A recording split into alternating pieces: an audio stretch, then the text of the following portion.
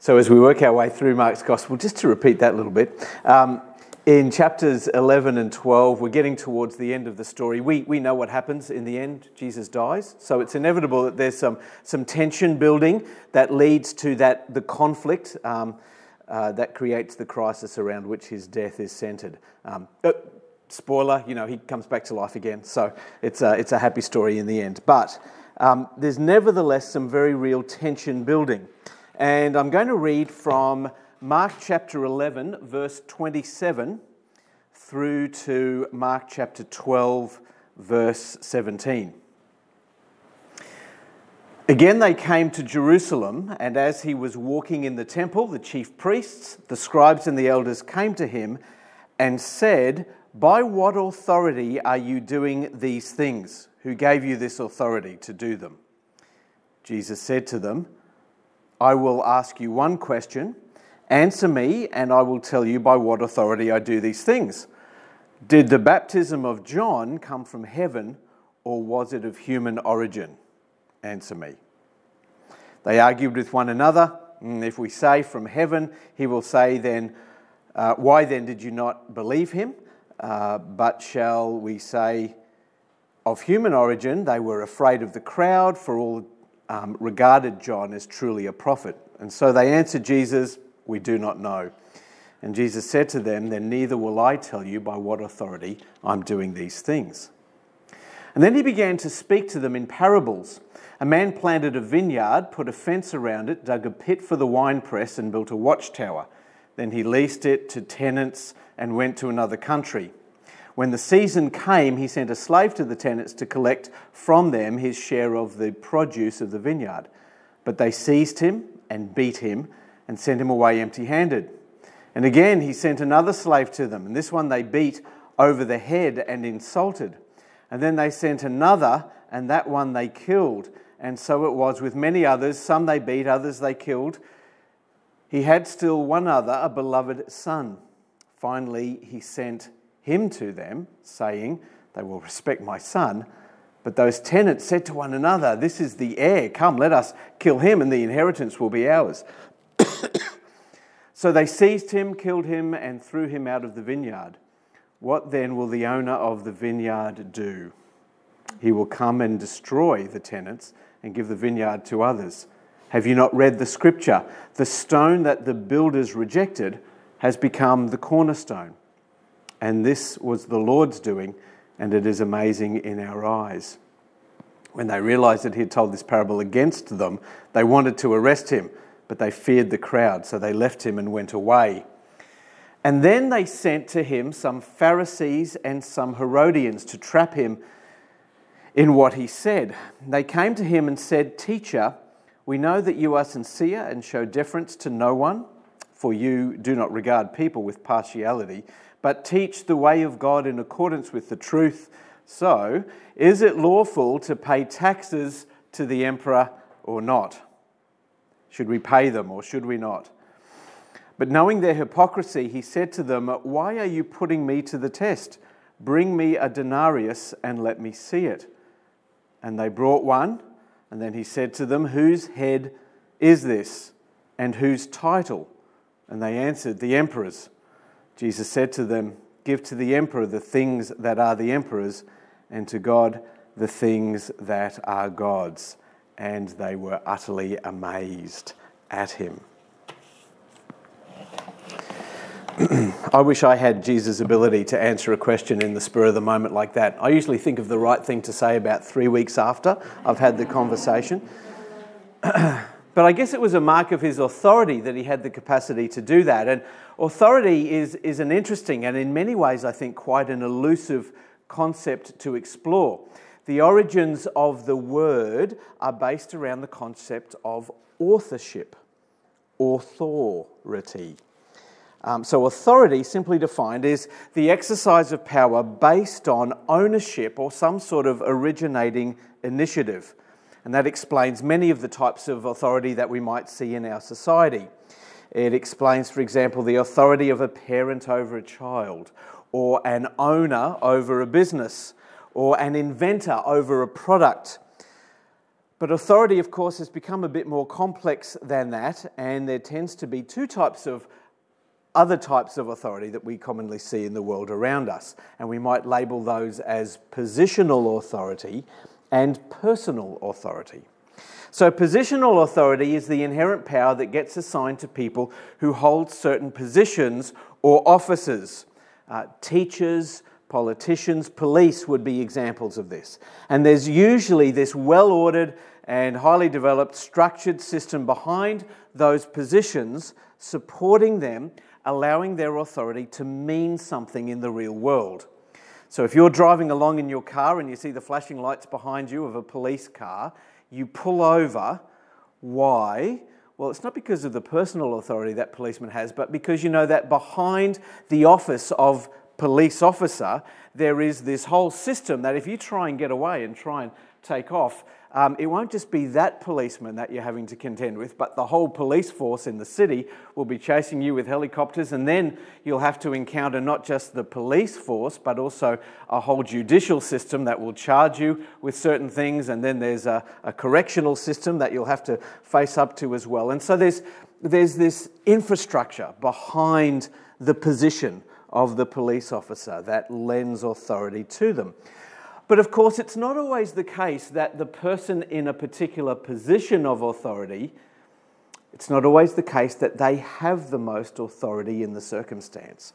The boss, for example, in a workplace, doesn't always have the most influence. Sometimes there's an employee who, because of their personal qualities, or their competence, or their emotional intelligence, or their relational capacity, that they're actually the person who makes the place run and tick and holds it together, or just, who exerts their will, even if it's not always the best thing.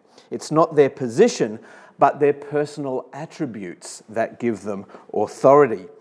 And this morning's Bible reading is it still morning? This afternoon's Bible reading is really about two questions that have to do with the issue of authority. Two different groups of people who have positional authority come and they ask Jesus, who really has no official position whatsoever, but incredible personal authority, where his authority comes from. And these two groups of questioners represent two recognised sources of authority in Jesus' day: religious authorities and civil authorities. Both are obviously feeling quite threatened by Jesus. So let me just explain a little bit of the context here. In the first part of chapter 11, the bit I didn't read, Jesus has triumphantly entered the city of Jerusalem. You know, the people line the streets and they wave palm branches, and he came riding in on a donkey. And that was an action on its own that would have raised all sorts of questions in the minds of both religious and political leaders about what Jesus was claiming for himself and maybe what he was planning to do next. But then a little bit later in chapter 11, it tells us that as Jesus enters the city, instead of turning left and heading down to the Roman garrison to rid the city of foreign rule, as the crowds were desperately hoping he would, he instead turns right and goes straight to the temple, where he overturns the tables of the money changers and drives them out with the words, "My Father's house is a house of prayer, but you have made it a den of thieves." And all that happened in this passage immediately prior to the part that I've read to you. So it's not surprising that authorities are just trying to figure out who Jesus is, what his intentions are, and by what authority it is that he sees himself performing these sorts of quite paradigm-creating actions. He doesn't seem to be part of the religious establishment. His authority doesn't seem to rely on the massive and complex edifice of Judaism. In fact, so far he's really just been at odds with the recognised religious groupings. So it seems unlikely that he's going to try and work his way into those well-established religious structures. Yes, he carried the title rabbi, but that's a pretty generic term that just means teacher and gave him authority over those who were immediately his disciples. But that didn't really make them part of the official recognised religious structures per se, with the right or the authority to act as Jesus was. Nor did Jesus seem to be appealing to any sort of civil authority for the justification of his actions. He wasn't raising an army. He wasn't seeking funding of any sort. Up to this point, he'd stayed right away from the political centres of the country, spending most of his time in the backwater places like Galilee and the Decapolis and the Judea-Samaria border. That's not how you build influence or develop a political profile, hanging around in those areas. So it's all a bit of a mystery. The question of Jesus' authority was a puzzle to both groups, to the religious leaders, to the political leaders. So let's have a look at the two questions that they put to Jesus and see if we can discern any clues as to how Jesus saw himself possessing authority.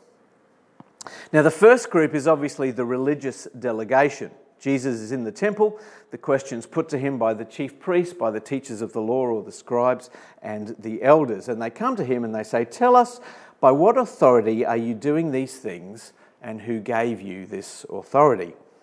And Jesus responds with a question of his own. He says, "Do you remember John the Baptist? Remember him? Slightly eccentric behaviour, out in the wilderness, strange diet, weird wardrobe, but had the courage to confront Herod and lost his head for it. Prior to that, though, he was, of course, dunking people in the Jordan River. Huge movement, turning people back to God, dealing with sin, taking repentance seriously. Do you think that John was anointed by God, or do you think he was just another bloke doing some good things around the place?" is my paraphrase of Jesus' question back to them. Now, a lot of people read this passage and they think, oh, that's just a politician's trick.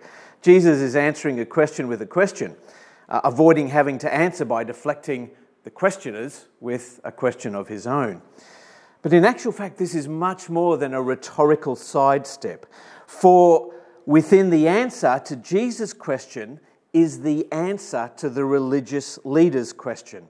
If they answer the question Jesus puts to them, they will then have the answer to their question to him.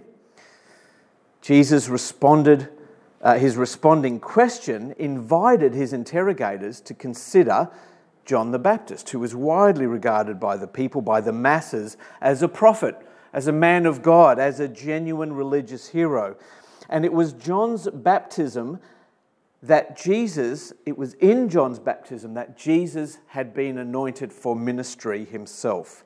So if John was from God, then the anointing that John gave to Jesus carried the authority of God. And you might recall it was quite a special baptism, with the heavens opening, the Holy Spirit descending like a dove, a voice booming from the heavens, "This is my Son, whom I love, in him I am well pleased."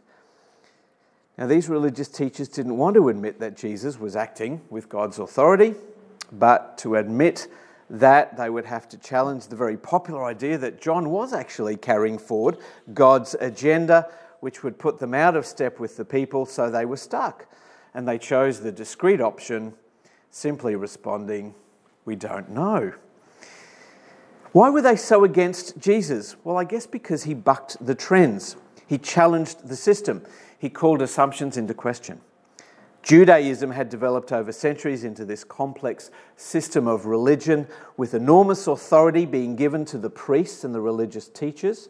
They had real power in the nation and they loved it. It served them very well.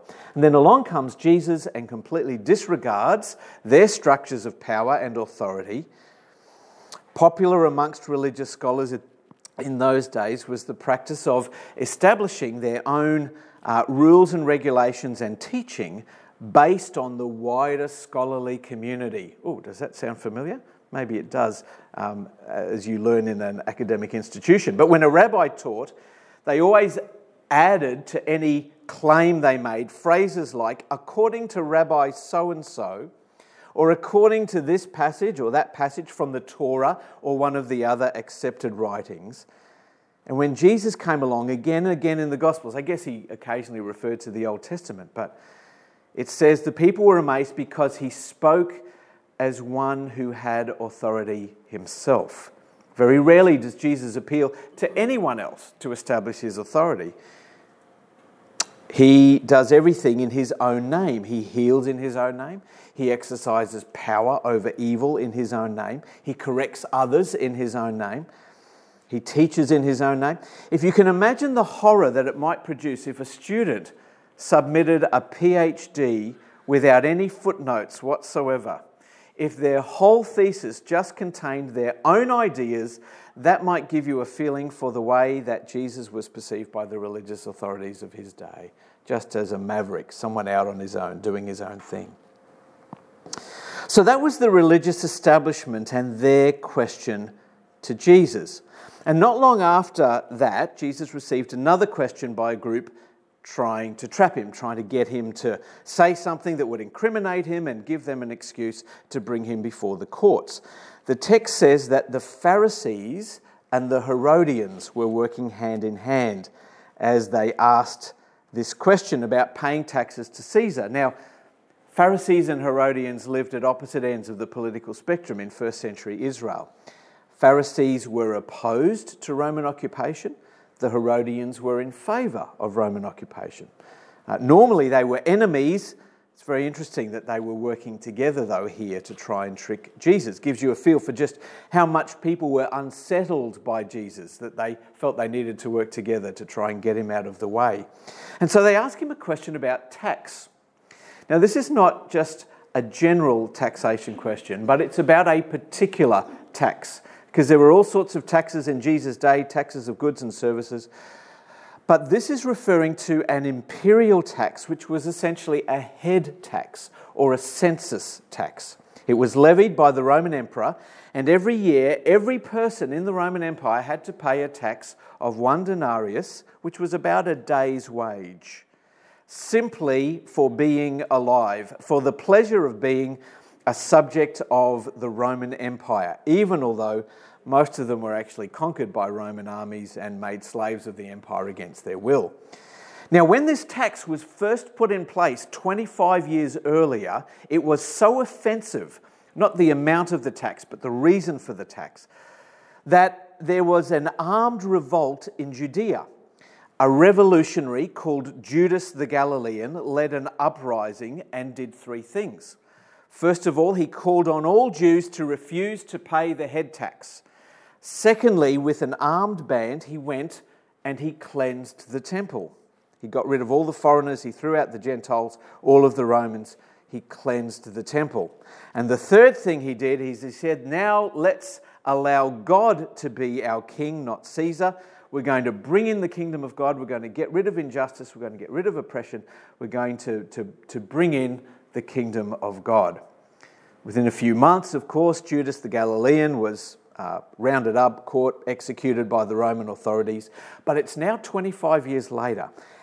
And I can't help wondering if those with longer memories were probably wondering, is history going to be repeated here? Can you see the connections between the two? First of all, Jesus had built his entire teaching around the kingdom of God. He'd been talking about the kingdom for years.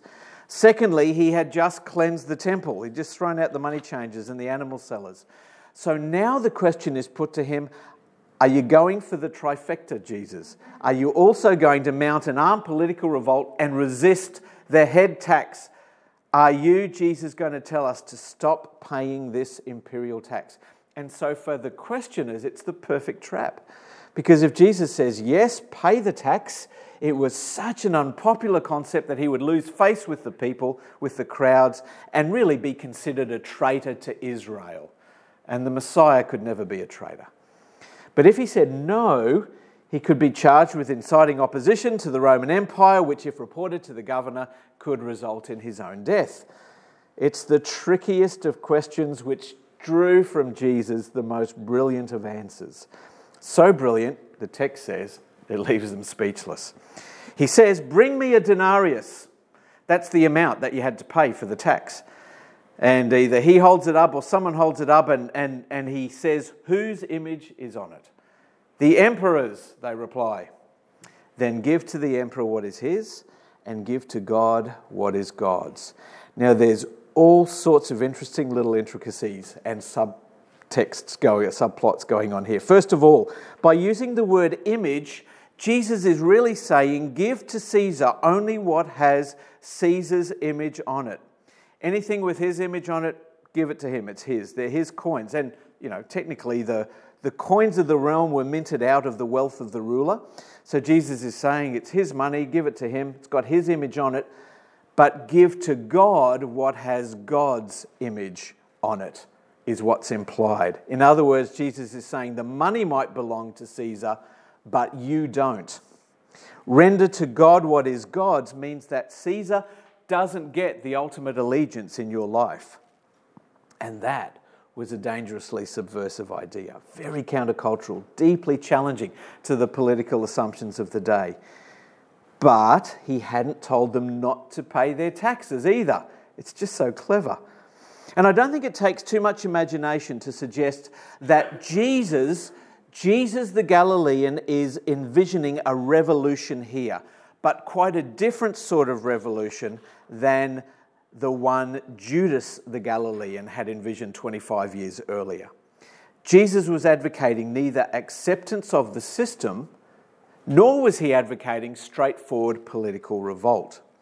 You see, a revolution based on the use of power over others, like every other revolution, Jesus knew would ultimately fail.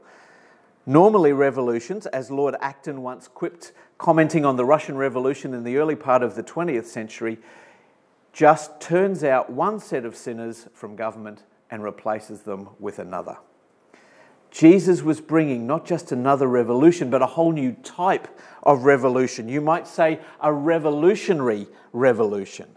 And this would be based not on external coercion, but rather on inner compulsion. Not making people do the things that he wanted them to, but by changing their hearts through the work and the presence of his Spirit within them so that they wanted to do that which lined up with God's purpose and agenda.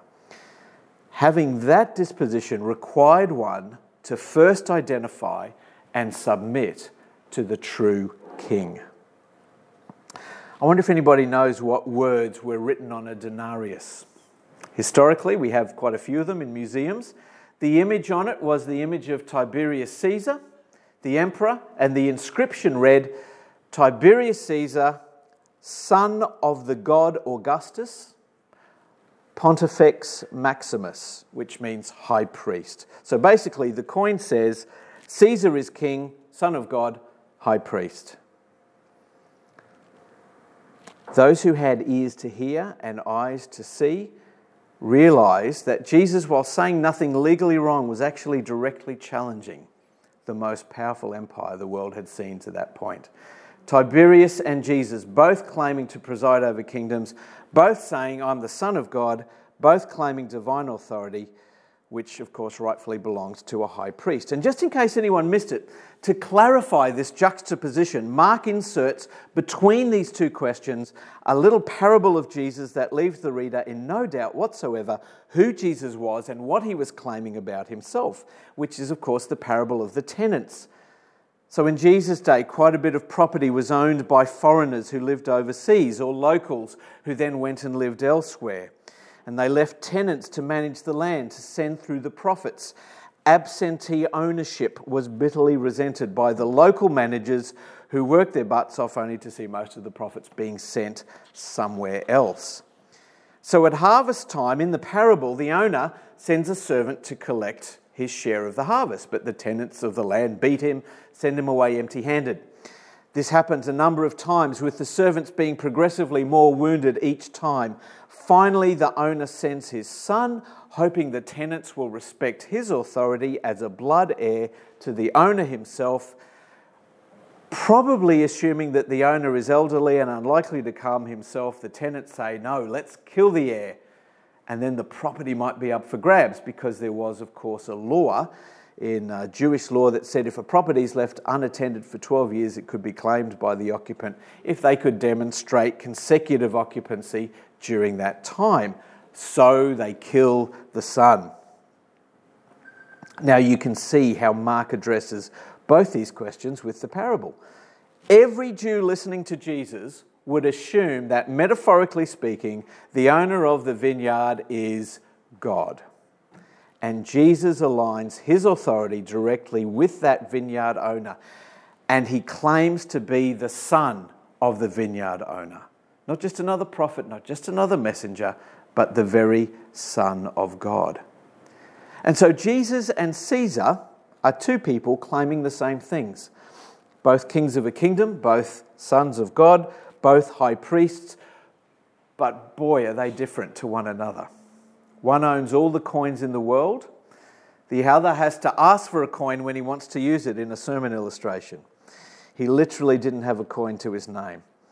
One does everything he can to clutch power, to control the world around him, to clutch power to himself.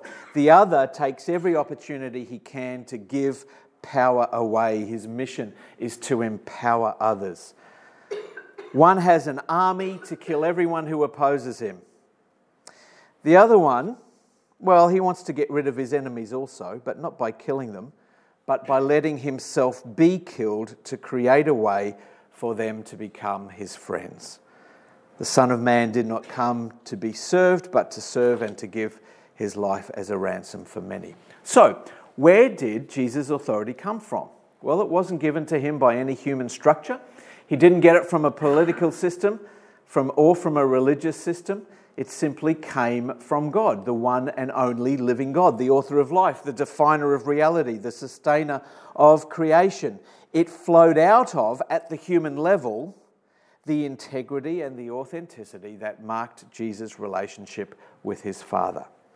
Baptized by John, empowered by the Holy Spirit, and daily sustained in prayer and obedience that led to death on a cross, Jesus became the stone that the builders rejected, but in doing so was the cornerstone, the crucial piece of the puzzle that held the whole building together, that created the context in which God's kingdom could come and could impact the lives of everyone. Where does our authority come from? Well, if we look to the example of the early church, I think we'd have to say same place as Jesus' authority. Not from a religious institution, nor from a government, though we're not opposed to rendering unto either of those what is due to them. Our authority doesn't come from power or money or buildings or titles or anything that people usually defer to establish their authority. It flows, like Jesus, out of our connection to God in Christ. It overflows from the Spirit's work in our lives. As we seek first his kingdom and his righteousness, these things are added to us as well. We humble ourselves under God's mighty hand that he might lift us up at the appropriate time. We render unto Caesar what is Caesar's and unto God what is God's, remembering that Jesus implied that you and I bear the image of God. We belong to him. We are his and he is ours. Our authority isn't positional. It's actually not even so much personal as it is relational.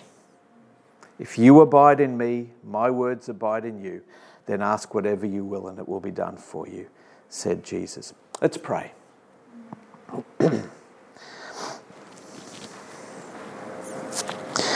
So just as we take a minute to pause and to think, I'd just love you to ponder the question, does Jesus have the authority that he deserves in your life? Does Jesus have the authority that he deserves in your life?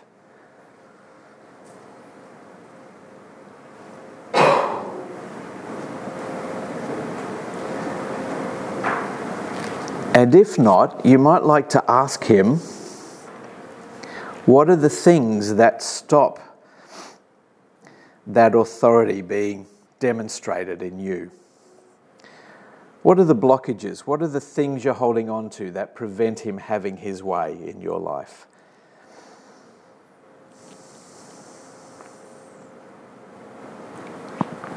Because the invitation of the gospel is not to pull ourselves up by our bootstraps and to make ourselves good so that we can have God's authority flowing through us. Rather, it is to come to him in our brokenness and in our humanity and our humility, and just to bring him that which is wrong in our lives, to lay it before his feet, to allow it to be dealt with at the cross, and then invite his Spirit to have his way in our lives. Invite the Holy Spirit to be at work in us, changing us, transforming us. And so, Jesus, we just want to bring these thoughts and these things to you. There is no hope in our own strength or ability that we can become the people you want us to be. But you offered to work in us. You offered to allow us to connect with you in a living way through Christ and in the Spirit's power, so that we can become the people you want us to be, so that you get the glory for all the transformation that takes place in our lives. And so we pray that you would be at work in us and through us as we commit our way to you, Jesus, the cornerstone, the one whom the builders rejected, who's become the crucial piece in humanity's story. We ask this together in Jesus' name. Amen.